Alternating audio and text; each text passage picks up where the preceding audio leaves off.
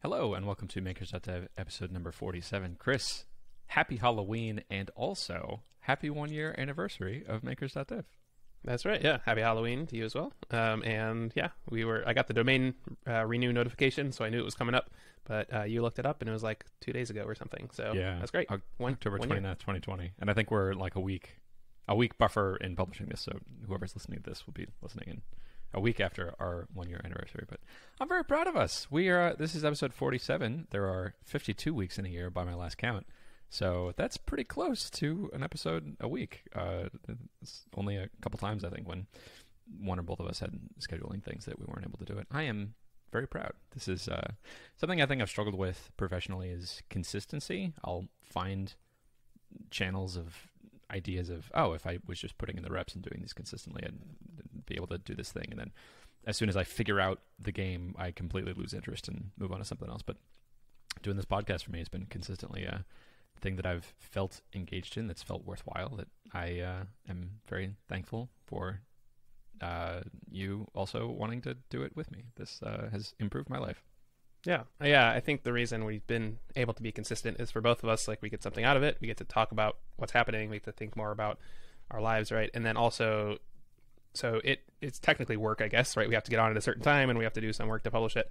But it's more, it's easy to be consistent when it's like we talked about last week. Both of us, when we get to the point where we see the end goal in mind, we sort of lose interest. And this podcast is like an ever evolving thing. And so, because it's always, the topics we talk about are always different. So yeah, I am thankful and happy as well. It's always a fun new challenge of it's as dynamic as we are, in that we get to talk about whatever we were working on the last week. Right. So whatever the thing is we're currently interested in, that's the thing we can talk about. I remember having a few moments on this podcast where I was talking to you before we hit record, like, do I want to talk about this? This isn't quite related to making stuff. What's the theme of Makers.dev? What are we doing? And I think your response was along the lines of, well, if it's interesting to you, then that's what goes on the podcast. So I've had a few moments of thinking like, do I really want to do the podcast today? I wasn't really working on anything last week. Well, what was I doing last week? I was doing this other thing. I'd actually like to talk about that and get Chris's take on it. So yeah, cool. I'm glad this is working. Neat. What have you gotten up to in this last week? What are the things that you'd like to talk about that you're excited about on this thing? So I could always talk about some more master stuff, including I had a big problem where I was supposed to use one value of n for running our code, and I posted something on the forums like, for the 10,000 case, and someone said, you mean the 100,000 case? And I said, I had done a complete part of the analysis wrong, so I got to redo that. That was a joy. Sometimes that just happens, right? More interesting, though, I think, is this last week I got a list of all the .com domain names currently registered. I'm sorry, all of them? Yeah, there's 160 million of them. Why did you do that? That's a good question. So the whole thing was I was trying to find a new domain name for something, and I went to my normal So you got all of them? Let me just generate a database of all of the potential ones I could get. That is so I didn't have to generate it. I was looking for, you can buy them, and they're like 10 grand. Or it seems like something that should exist for free, and it turns out you can. So you can register for ICANN's. I can't remember the name of it now. I'll post it in the show notes. But you can register for it. You have to give them your name and your email and your address and a phone number. Okay. And then 3 weeks later, you will get access to a download. And it's 4 gigabytes zipped. It's 23 gigabytes unzipped. Okay. 300 something million rows, because it includes all the name server entries, but that represents about 160 million unique .com addresses. Wow. All right.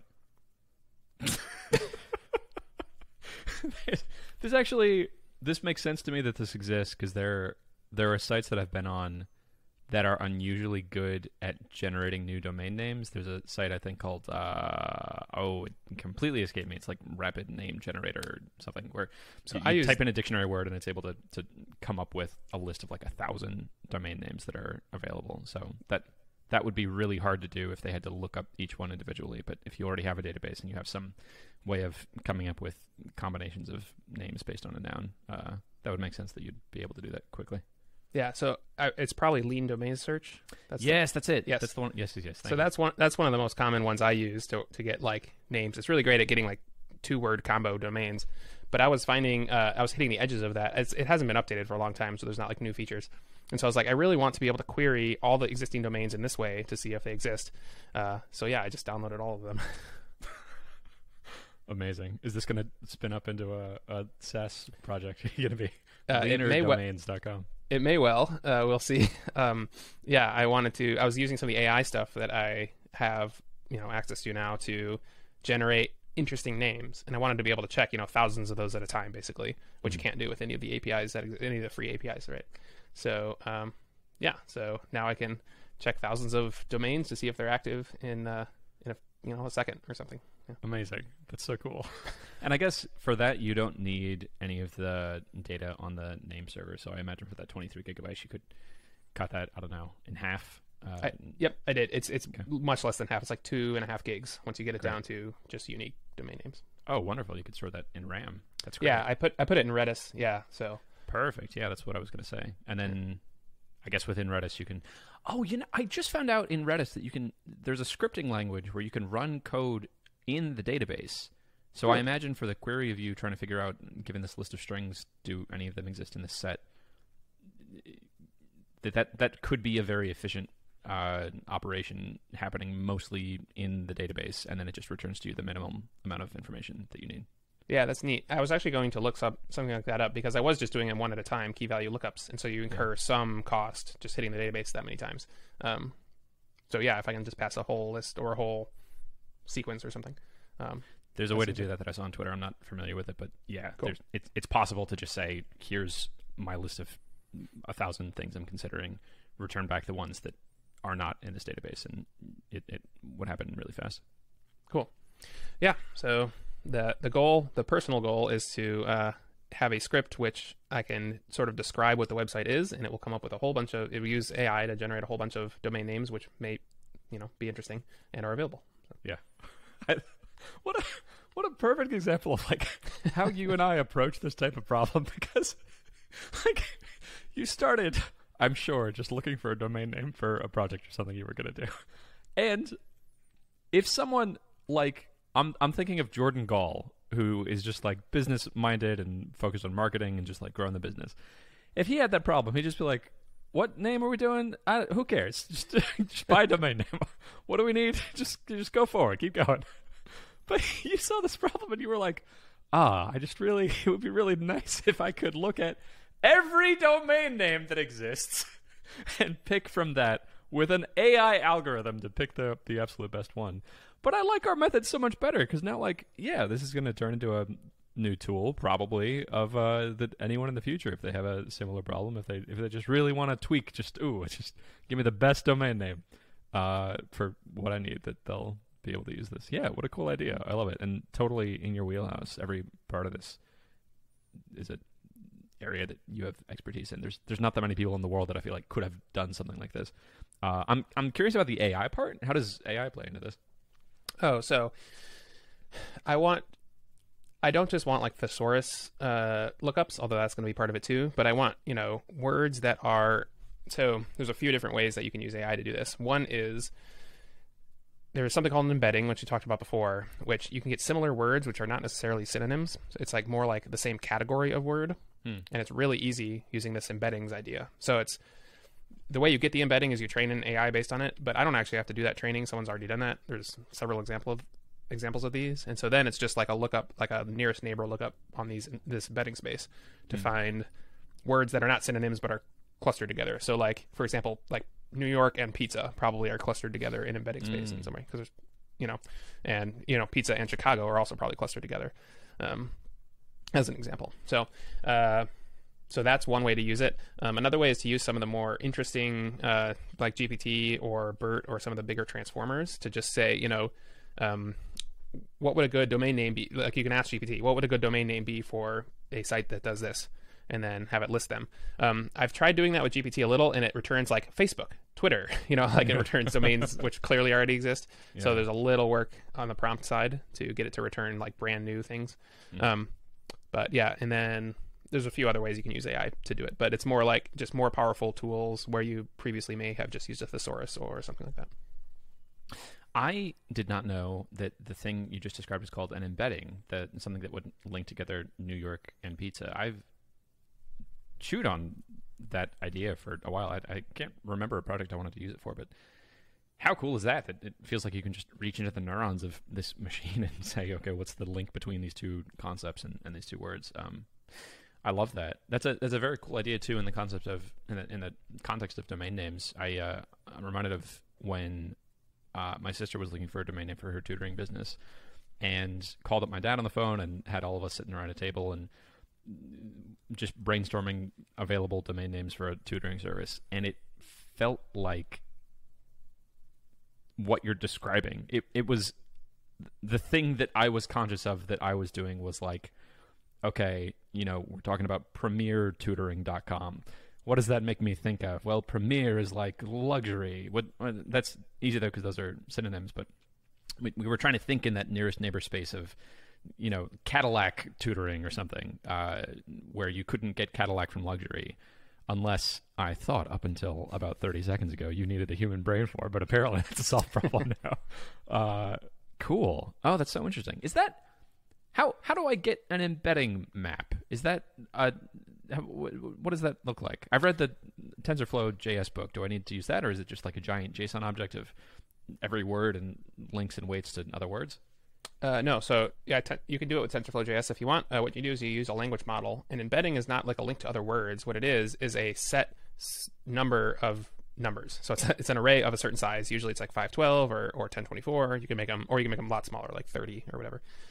And that essentially represents, what it really represents is a point in, say, 512 dimensional space, which is hard to think about. But imagine you have so this word is in this point, and other words which are similar will be next to that point.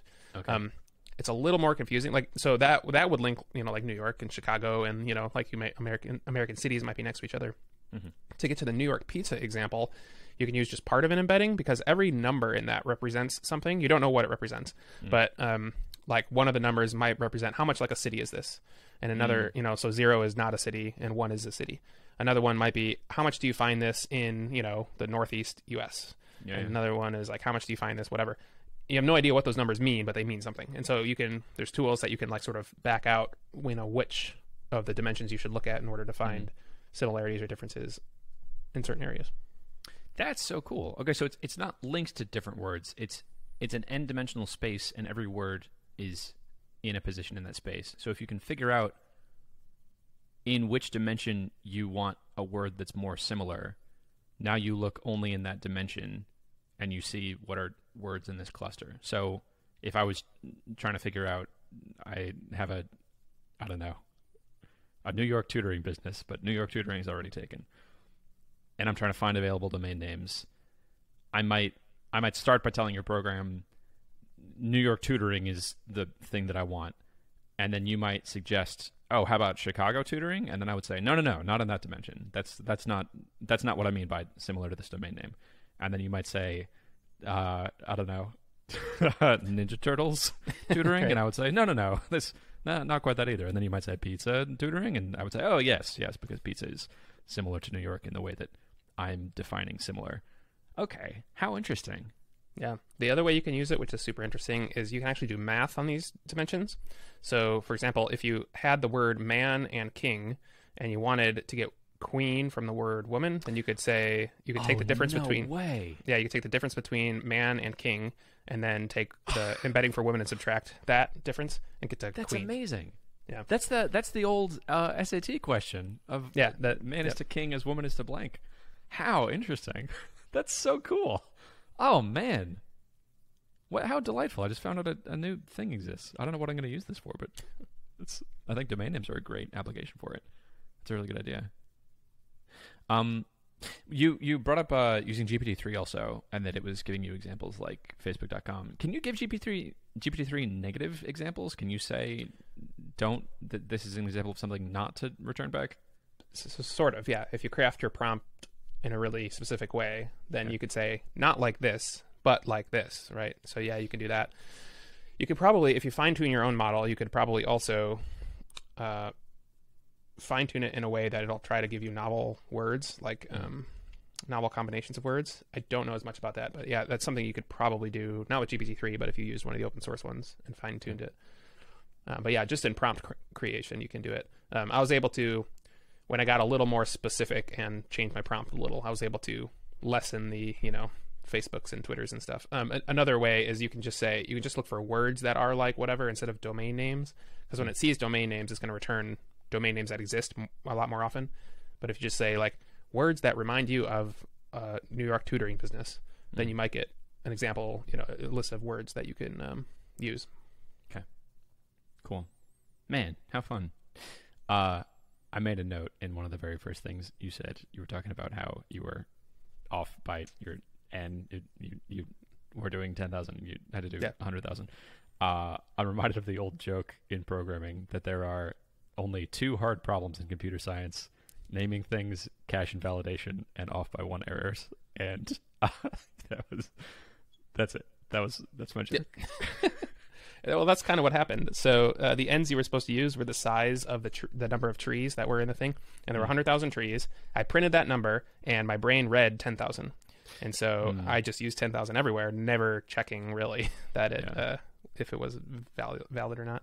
And I got results that looked to me pretty good. I just never checked that I was actually doing the right thing. So I had to redo a whole chunk of analysis, but. Maybe if Twitter had showed you my thread on the scale of numbers and how to visualize them, you wouldn't have come to that problem. Come on, Twitter. That's right. Give me you know what Twitter... Go ahead. I was going to say, what Twitter did show me, though? Your Halloween costume, which was awesome. Yeah, that's what I was going to bring up. Thank you. I was very proud of it. And also, that got so many engagements. It's just a Halloween costume I took a picture of and posted on Twitter. And, I put so much more work into that thread that still has no likes. If you're listening to this and you go and dig up that thread, if Twitter hasn't just completely buried it, and give it a like, I would be so happy. That would make my day. I was Steve Jobs, and my girlfriend Sarah was Elizabeth Holmes, and they wear exactly the same thing, which was the joke of the couple's costume, the black turtleneck and the jeans. It was really good. I actually got custom prescription lenses of the Steve Jobs glasses. That's what I'm wearing right now, and I kind of like them. So we're gonna continue this for a little bit and see what happens. Cool. What other stuff did you get up to this last week? You mentioned Acorn Chat. Did stuff get pushed forward on that? I did do a little bit of that. Something that actually happened was, so I've been looking sort of for machine learning jobs or contracts, like smaller contracts. I got near to the end of closing one, and we decided to do a test project basically for a machine learning engineer position, which is different than machine learning researcher or anything like that. And I got into it, and I just realized that is not the type of work. It's more like infrastructure work, or it's kind of like DevOps, but for machine learning, right? And it's not the kind of work that I really want to do. So we were in a phase where we were like, maybe figure out if this is right. And I'm like, this is probably not exactly right. But it made me think about exactly what kind of work I want to be doing. And it's just more of the stuff that we talk about, right? So why in my brain, I know I'm going after these machine learning positions because I need experience in that if I want to do that in the future. But I could also just if I made a domain name service that used AI, then that would be, I think, just as valuable as any contract that I would get. And I enjoy that work way more. So, it made me want to do just more of what we've been talking about. Acorn Chat is one of those things. I was planning on doing it last week, but I had to spend a bunch of time redoing a whole bunch of work on my lab. So that didn't happen. Next semester, so I had to register for classes next semester, and I just registered for 1 instead of 2 because I've been finding that 2 is a little much if I want to do all the other stuff I want to do also. I think I just if a really neat machine learning contract comes my way, maybe I'll think about picking it up. But I think I'm going to stop looking for those actively, at least for a while, and focus more on the stuff we've been talking about. That makes a lot of sense to me. You can be more exploratory, not within a contract. You can change direction much quicker. And I'm reminded of a conversation I had with my brother last night. He is a sophomore in college right now and is currently a biochem major, but doesn't really know if that's what he wants to do. He is kind of doing it just by default, that's what his sister did, and he is sort of pre-med but doesn't know if he wants to be a doctor. And he told me about this experience he had at the state fair where he went with a bunch of friends who at the end of going had a bunch of tickets left over, and you can't sell your tickets back, and you have to buy them in increments of 10. And so one of his friends was like, "Oh, do you just want these tickets? Like, I'll just give them to you." And he was like, "Oh yeah, I'll go get some ice cream." And as he was walking to go get ice cream, he saw the line to buy tickets at the state fair. And it was super long, and it was hot. And he went to someone at the back of the line and was like, "Hey, do you want to buy these tickets for me?" And they were like, "Oh my gosh, yes, of course, thank you so much. Here's the money in cash, great." And they were able to leave the line. So he went back to his group of friends and was like, "Hey, here's $10 for your ticket. Actually, I found someone to buy them. And hey, does anyone else have tickets that they want?" And they were all like, "Yes, of course." And he ended up getting like $100 of tickets and selling them. And when he was telling me the story, he was like, "Man, I just felt this passion and this sense of flow that I hadn't felt in anything else I'd done in college." The classes I'm taking are sort of academically interesting, but I'm not really enjoying the process of doing the labs or studying for tests, or I haven't yet found that spark, and I don't really know what I want to do. But man, selling these tickets just felt like a rush. It felt like, yes, this is what I'm supposed to be doing. And while we were talking about it, the place where we sort of landed was like, this is an indication that businessy things, or finding yourself in this sort of situation, is a thing that really resonates with you. So pay attention the next time you notice an opportunity like that, and go more in that direction. Which looks like a very divergent process. It's like you got to be sensitive to new opportunities and new ideas, and be paying attention. And that's what I'm hearing here is like, I have no idea where this idea came from you of coming up with AI names for new domain names, but like that's important to pay attention to that's a thing that you're excited about, that you realize, oh, I have a clever way of doing this that no one's ever done before, and I can put these pieces together in this clever way to solve this problem for a lot of people. Like, that process is really important, and that's something I've noticed in my own life. If you're not quite sure what you want to be doing, and you just feel sort of this general vague discontentment, the answer is not necessarily that you need to push yourself harder and be more disciplined and getting more consulting projects for doing more AI infrastructure stuff. I think that a more productive but more complicated answer is like, take a step back and just pay careful attention to the things that are exciting to you, that is work that you're really enjoying, and it sounds like that's what you're doing. So good job. Yes. Yeah. So Paul Graham in the Before the Startup talk has a whole line about this as well, which is like, how do you find good startup ideas? And he basically says the way to find them, especially, this is talking to college students at this point, he's like, find what you're interested in and explore that, just like without any worry about how this is going to turn into anything interesting. Mm-hmm. Like, just dive as deep as you can into whatever is super interesting to you, and you will find if it's interesting to you. So he prefaced this by saying, like, I think he said, if you're the type of person who has interesting ideas, but he basically meant, like, if you're smart enough, like, anything interesting to you, you'll be able to figure out how to make it, worthwhile in a worldly way later. Mm-hmm. Yeah. And this is not to say, like, stay undifferentiated and be a Peter Pan who just is right. constantly, like, playing around with stuff, but that's not where either of us are. Like, we are perfectly capable of being valuable to society, like, if we need to, but you're in a comfortable spot. You can be more exploratory, and I think the more you can afford to be exploratory, the higher the chances that you'll find pockets of incredibly valuable and especially engaging opportunities. Yeah, and that's like with this domain name thing. Right now, it is purely side project. I have no intention of like turning it into a service, but I do know that if I find a particular angle on it, then it is the type of thing that could turn into a service. Right now, it's totally selfish, though. I just want to do it because I think sounds really. I want to be able to process 160 million entries and figure out how to use those and all the stuff. Yeah, I love it. Full seal of approval from here. That sounds like a really cool project. That. Yeah, you mentioned lean domain names, or lean domains.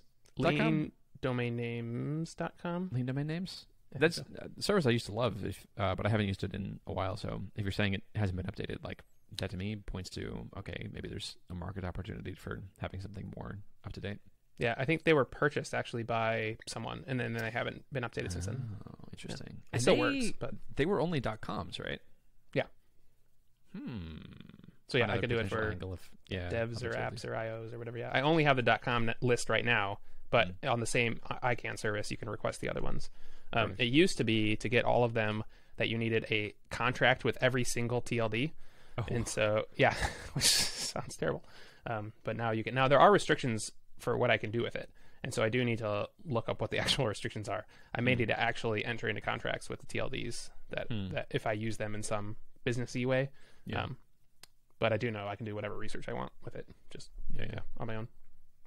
We haven't been talking about this, evaluating it as a business, so I guess that would be an important conversation before talking about what I'm about to talk about. But I still want to talk about that, which is like having a bigger moat is better for you. Like the harder it is to get to the point, if you do need to, have a call with each of the TLDs and have a written contract and schmooze them or something to be able to get what you want. Like the harder it is to get to that point, the more protected your business is, because the regulations favor incumbents. If you're already there, you want it to be harder to get where you are than easier from a business context. But that like that doesn't make sense if it's just a free service. Like right.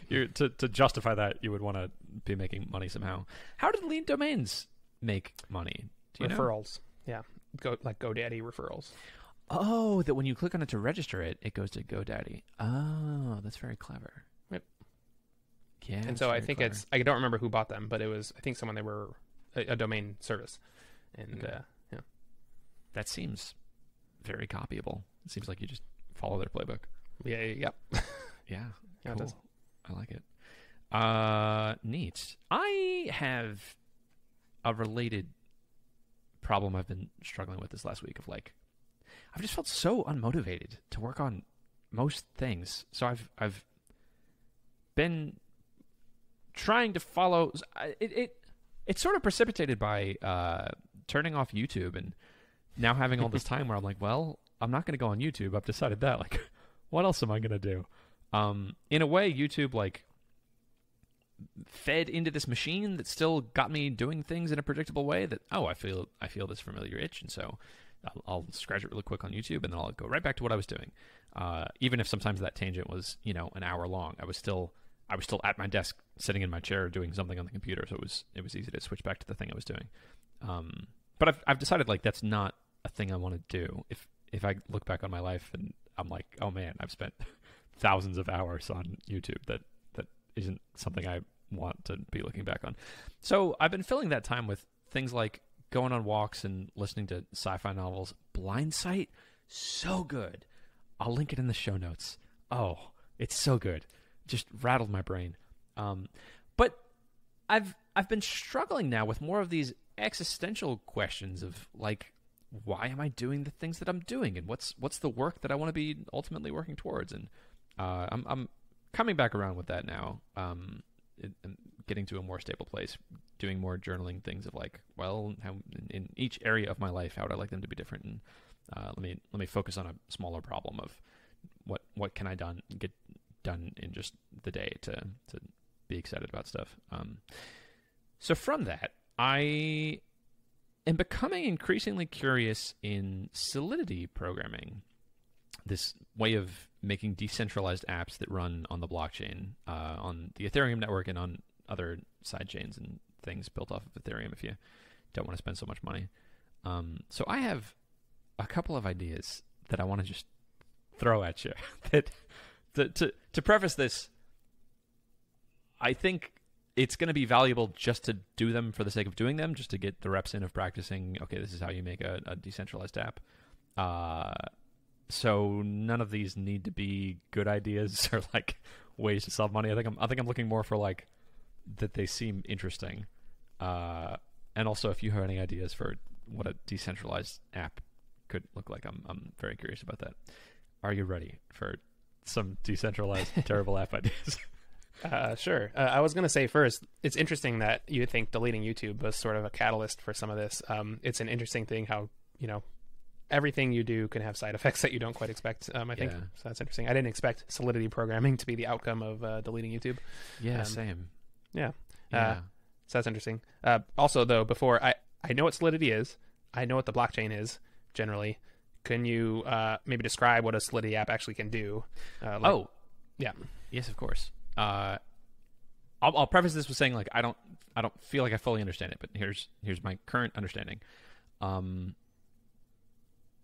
The way Bitcoin is mined is by basically just doing arbitrarily hard work. You can think of it sort of like you're taking a whole bunch of dice and you're rearranging pegs in a pegboard, and then you drop all the dice in the top, and the pegboard and the dice are designed in such a way that, like, with a given arrangement of pegs, the dice will always land on the correct in the same dice roll. And you rearrange the pegs, you put the dice in the top, and then you get a bunch of dice, and the first person who's able to rearrange their pegs in a way that 100 dice come up with the number 1 on them, they have mined a block.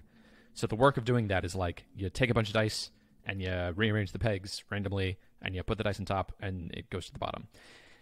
That is functional, and it's been criticized because you're sort of just wasting computing power, and the Bitcoin blockchain is now using as much power as countries.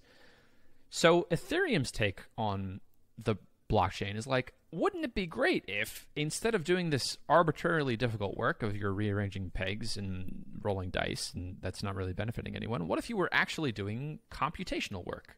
What if someone could say, like, I would like this program to run. I would like to have this contract that exists out in the ether. And now when some transaction is made or something is triggered, instead of rolling a bunch of dice, you run this program that was designed to actually do some real work. And that real work can be anything that is self-contained on the blockchain. So the popular application of this right now is NFTs, non-fungible tokens. This idea that you can have a piece of metadata that someone can own. And right now that's being used to store bad art, just like a link to a JPEG, which didn't make sense to me until I realized, oh, the art is just the first thing that we're doing with this. But so to wrap that up, stuff that you can make on the blockchain is applications that need to run in a decentralized way, where I want to do something like buy something from someone and have absolute certainty, guarantee that I'm going to be the only person in the world who owns this metadata. And you can set up some automated things and clever things of like, it's all wallets with Ethereum in them that you can interact with.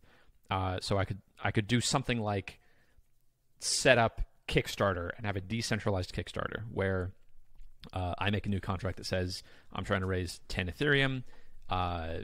If people deposit to this address and before this date it has at least 10 Ethereum, then I get all the money. If not, all the money goes back to the people who sent it. That's a pretty trivial example of a Ethereum contract. Another thing you could do is like make your own cryptocurrency and have whatever arbitrary rules you want in the cryptocurrency of like, if you have a prime number of coins, then the network rewards you with another bonus coin. Or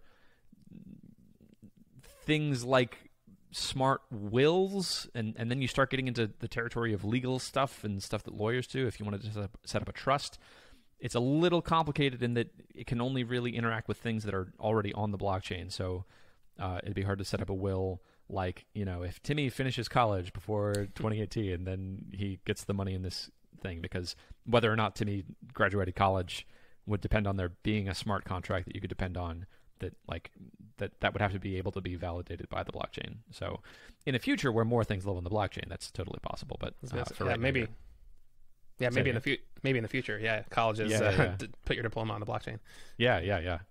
Also things like titles for cars and deeds for houses. That's when things are going to start getting fun.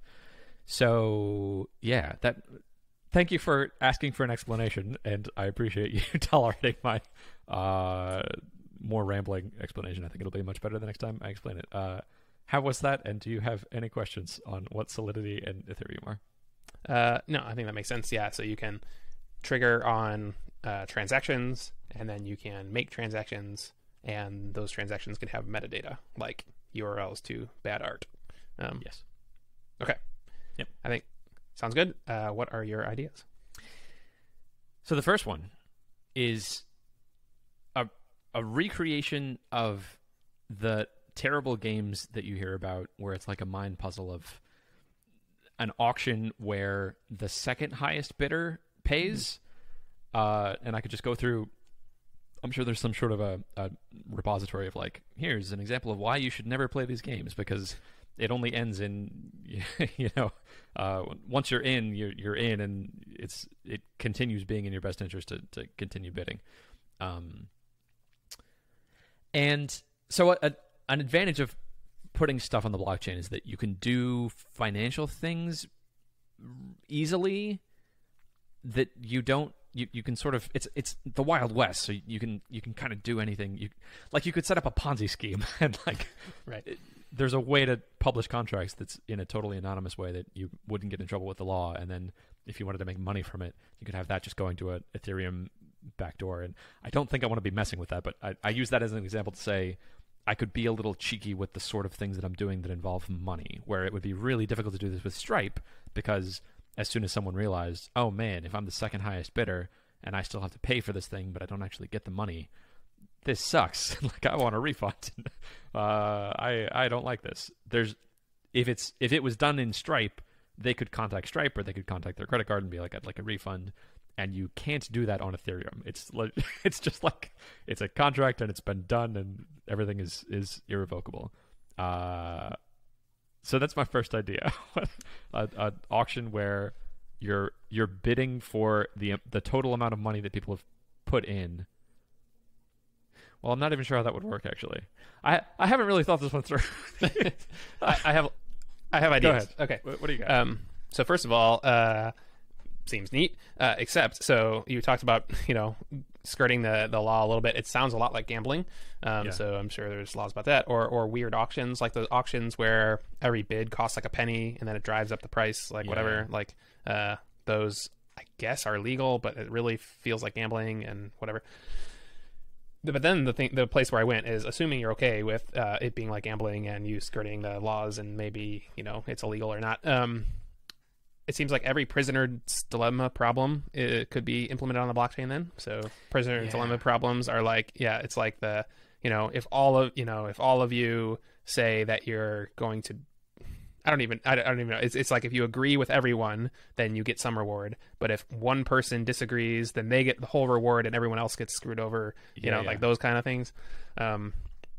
So that's kind of interesting. The other is, if you actually do something like this and you're okay with it being maybe illegal or not, I would lean as far into Squid Game as you can. So like, So like, just make a Squid Game on the blockchain where you like, if you play a game wrong, then you die, which is you lose like all your money, and then the person at the end gets the whole pot, something like that. That's what I would do. But I love that.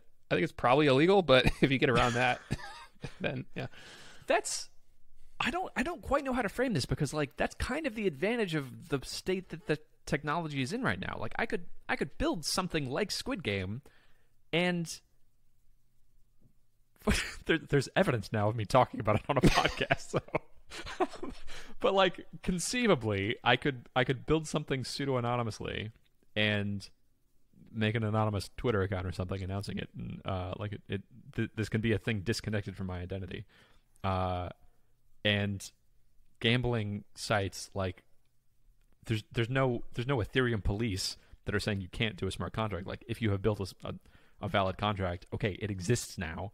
I kind of love the idea of a Squid Game. Like it's and maybe the way through is I had also written down as one of my ideas, like a game theory game, some prisoner's dilemma. Maybe that's the core thing that they're doing. But yeah, like a Squid Game where, I don't know, maybe it's an hour long and you start with however many people you start off with, and the pool of people just keeps getting cut in half, and the game that they're playing is, do I defect or do I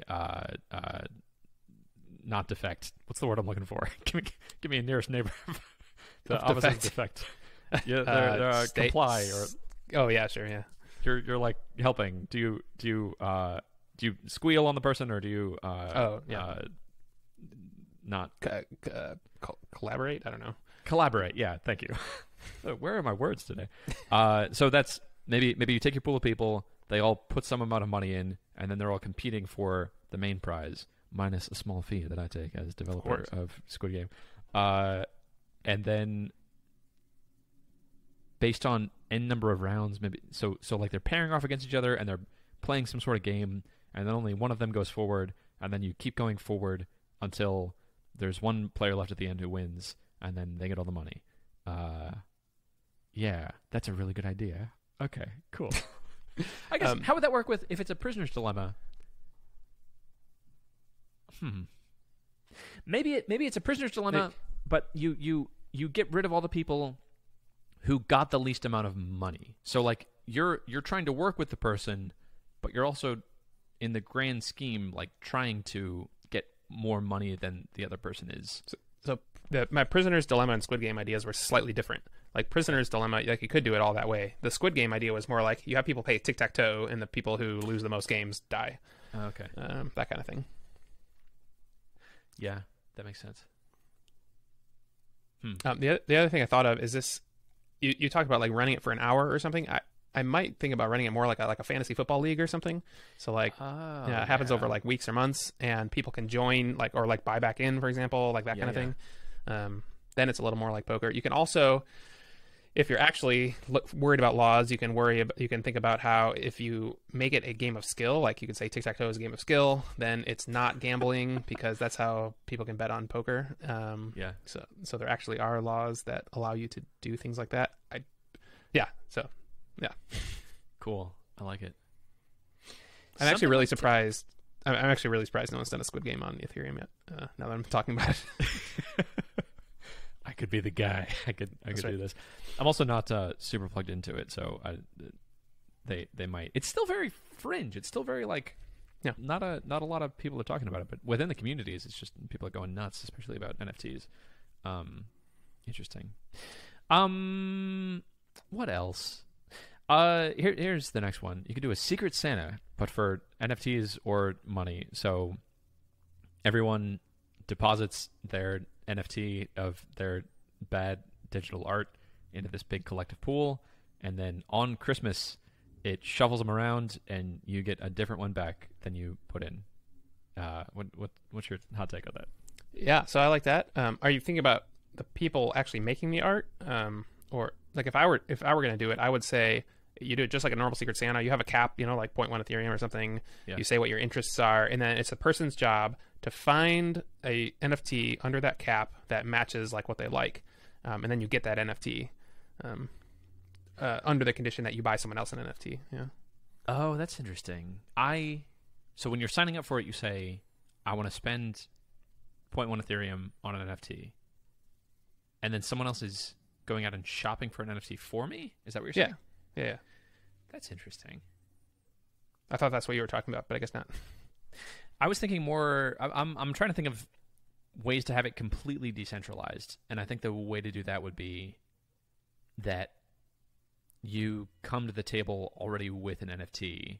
I think that's something that could happen entirely on the blockchain. Of like to enter into the Secret Santa, you deposit an NFT with this contract address, and then on Christmas GMT at midnight or something, the contract is set up to trigger. Okay, let me redistribute all the NFTs that have been dropped in.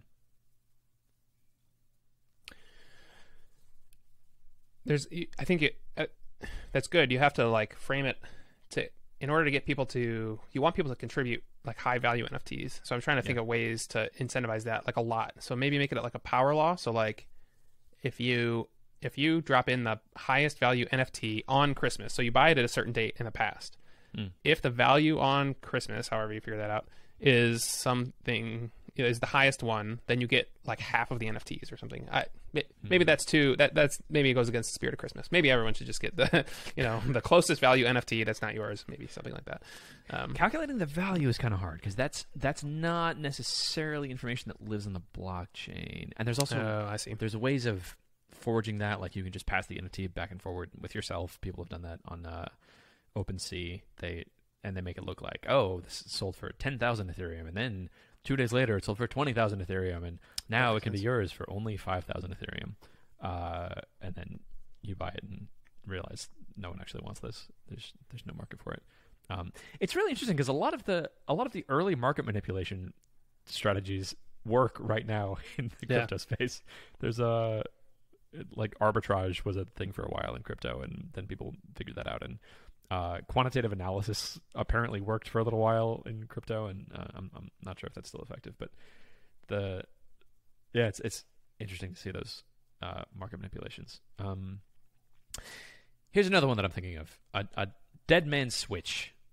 And I don't yet know the capacity of the network, but like the functionality that I would want to have is, I keep putting just the bare minimum amount of Ethereum into this thing that's saying, hello, I'm here, I'm still alive. And if I stop doing that, something happens. And I would love for that thing to be like an encrypted note that I wrote gets unencrypted and published for the internet. What's your hot take on that?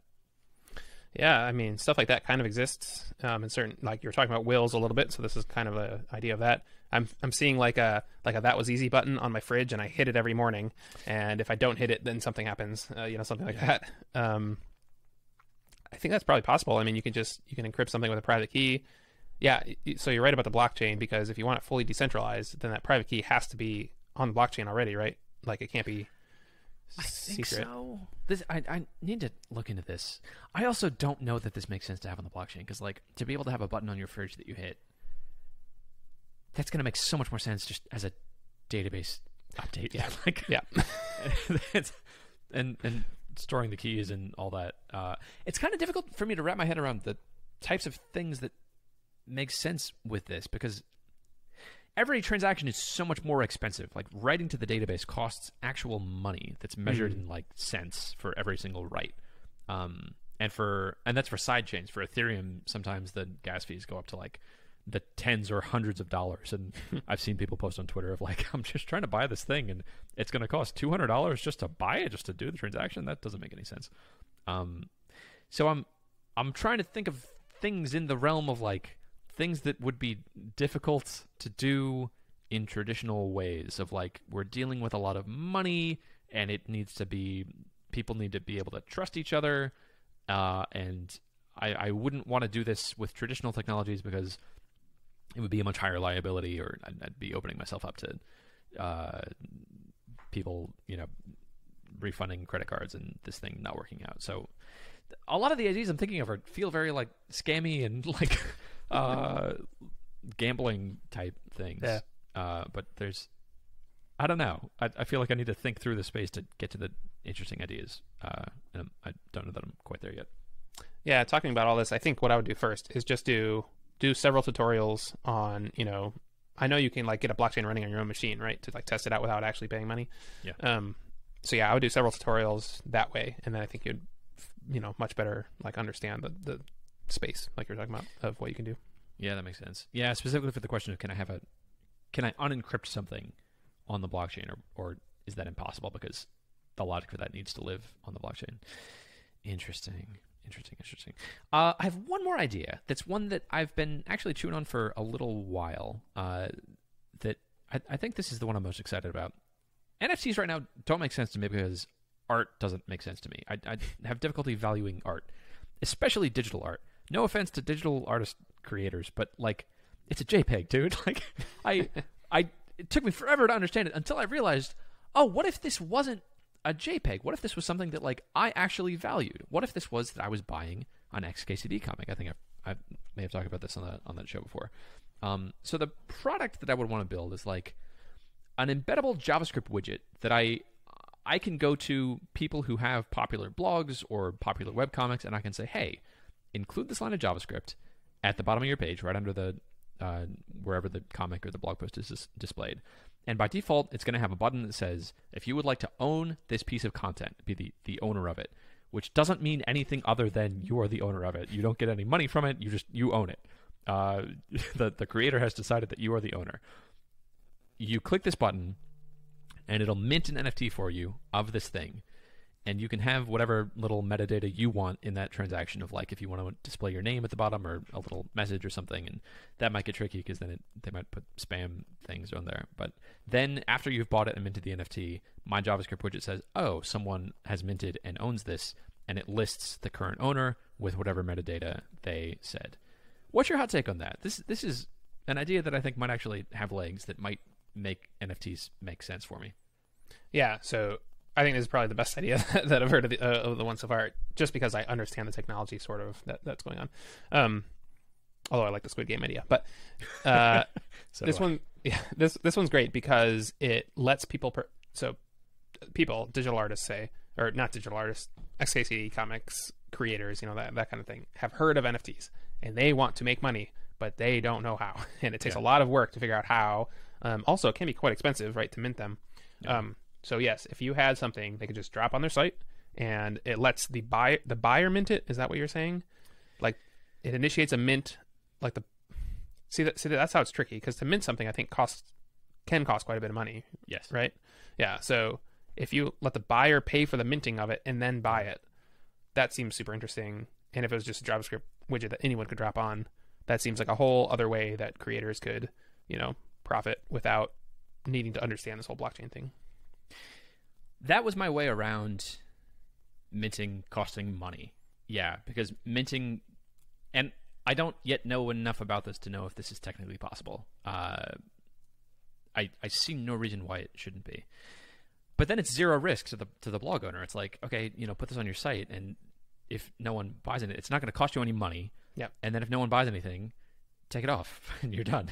Yep. I guess the worst case might be, one person buys one thing and then you feel like you're sort of under obligation to list it, but maybe like the NFT is going to continue to exist no matter what you do. It's already been minted. So I think my service would just be the JavaScript widget, and then simplifying that flow of you don't need to understand anything about NFTs. You just need to set up a wallet, tell me where to send you money, set up some basic rules of like, you want to receive X% of every transaction in the future. And then I handle all the rest of it for you. I would like your opinion on something, which is like what method of me making money would make the most sense to you? Because I could set up something where I, as the service, get a cut of every single time that NFT changes hands. But I don't think I like that, because now I don't know that I'm providing continual value, but I kind of am because I'm listing on their site. So I could charge like a regular SaaS. I could just say, to use this JavaScript widget on your site, you pay me this much money, or maybe I make money when it's minted. What are your thoughts on monetization? Yeah, I feel like I don't quite understand all the different ways yet. So I would explore that more. Like, if I was creating things, it would make sense for me to pay a service like once when it was minted. Some percentage of the price. Yeah. I mean, that would make sense. Ongoing payments would be tricky, but it's enforced by the blockchain then. So like, if you get people to do it ongoing, then I mean, that's great for you, but maybe you get pushback, maybe you don't. I don't know, I guess I'll play with that. Maybe the answer is just like charge whatever I can get away with. I don't know. Like if it maybe so, I think it's up to the creator too whether they get like percentage on subsequent things. So maybe it's you charge for the minting, right? Or some percentage of the cost for the initial sale, and then you say, if you want to get 4% kickback, then I also get 1%. But if you don't, then I get none. Yeah. That seems reasonable. That does seem reasonable. Yeah. What if I just make a tenth of whatever the artist is making? So the artist makes money on the initial sale, the initial minting, and I take 10% of whatever they did. And I could do less than that. I could do like 5%. That feels reasonable because, like, a payment processor charges that amount, and I'm handling a lot of complexity for them. Yeah, okay, I like that. I think anytime the owner makes money, I want a cut of the owner making money. So if they that makes sense. Want to set up a contract where they're making money on every single time it changes hands, I also want a cut of that. Yeah, okay, that feels good. Cool. This feels very interesting to me too, because this feels like a really good intersection of things. There's a lot of people getting into NFTs, and there's a lot of web developers. And I feel like if I can master this NFT space, I have a unique advantage in like I know exactly what would need to happen to have this JavaScript widget, and I know exactly what would need to happen of like what the flow from the user's perspective should look like of being able to mint it. Cool. Okay. Neat. I'm kind of excited about this. I'm feeling that renewed excitement for ideas. Thank you for your hot takes. Cool. Yeah, I'm just interested to see what you come up with, and yeah, more updates about the blockchain stuff. It's something I have not looked into because I'm doing a lot of the AI ML stuff. People have suggested that I should look into it, and I kind of haven't. I don't know. Maybe I will at some point. But yeah, right now I'm got my plate full. AI, I think, also is, I sort of cluster those two things together as emerging technologies that you get a disproportionate reward from. I might see AI as a little more developed. Like you can't get a master's degree in blockchain stuff yet. But yeah, these are both cutting edge stuff. So maybe part of this is like I want a cool cutting edge tech thing that I can bring to the table in my conversations with Chris. Cool. I have one other thing I wanted to just mention. I had talked a couple episodes ago about renting out my car and having that as sort of a justification for buying a Tesla because it like yes, I have this car, and it was more expensive than all of the things I've ever bought in my entire life combined, but it's making me money. It's an asset. Trying to solve this problem of how do I turn money into more money. And when I got the Tesla, I realized, oh no, I cannot let anyone else touch this car. I love it too much. I would just be heartbroken. But I did find a site that would let me rent out my old 2010 Honda Insight that has a lot of body damage on it, and but still gets very good gas mileage. And my car is rented out now. It's been rented out for the last 2 days. I think it's going to get extended for another 2 days. It's making me something like $35 a day for one car that's currently worth, I think, like $3,000, and just needed a little bit of work for me to message back and forth of when the pickup was and taking pictures of the car from all sides. And that had me thinking a little bit more about how I feel like I still haven't solved the problem of how to spend money in SaaS to be making more money. I think the next experiment with that is actually pulling the trigger on this virtual assistant. But I was reminded of that it feels much more complicated to turn money into more money in SaaS than it does with these things. Because with this, like, okay, I could immediately take the money that I make from this and buy another $3,000 car, and the complexity scales up linearly. It's very straightforward of just I make more money the more cars I have and the more rentals I have. And yeah, it's not a game I figured out in SaaS yet. Yeah. That's a nice update. That's a pretty good return, right? $35 a day for a $3,000 car. But you have to. You're involved in every transaction, right? You have to like hand them the keys, or how does that work? I have to hand them the keys. Yeah. Yeah. So that seems like it might be tricky, like if you go on vacation or whatever, too.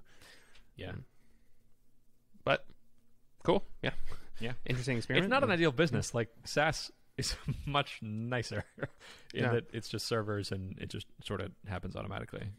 But I think it's refreshing for me to just think about business generally from different sides. That for a long time, business to me was software as a service, and there was no other type of business. And I've seen a lot of benefits from thinking about different ways to make money and understanding that business is a lot older than software. Right. Yeah. It's also like I'm interested to hear your take on it once the first time your car comes back trashed. I hope it never happens. Yeah. But we'll see what your take on it is after that. Yeah, it feels like a safe bet. Like in the worst case, I think I'm out a $3,000 car, and you can probably claim insurance if it gets crashed. And, yeah, exactly. Yeah, in some ways, like if the car got totaled, that would actually be easier for me because now I don't even have to go through the work of selling the car, and I think I would just get a check. It'd be a lot worse, like if it comes back smelling like throw up or something. Yeah. Sorry. Or if it like injures someone, if liability. The driver like yep. hits a school bus, and then they think I was driving the car, and then I go to jail, and then I can't do anything with NFTs. But that seems very unlikely. So makers.dev always thinking about the worst thing that happened. I don't know why that's where my mind went. Cool. All right. That's what I got. All right. That's all I got too. Then I will see you next week. Goodbye.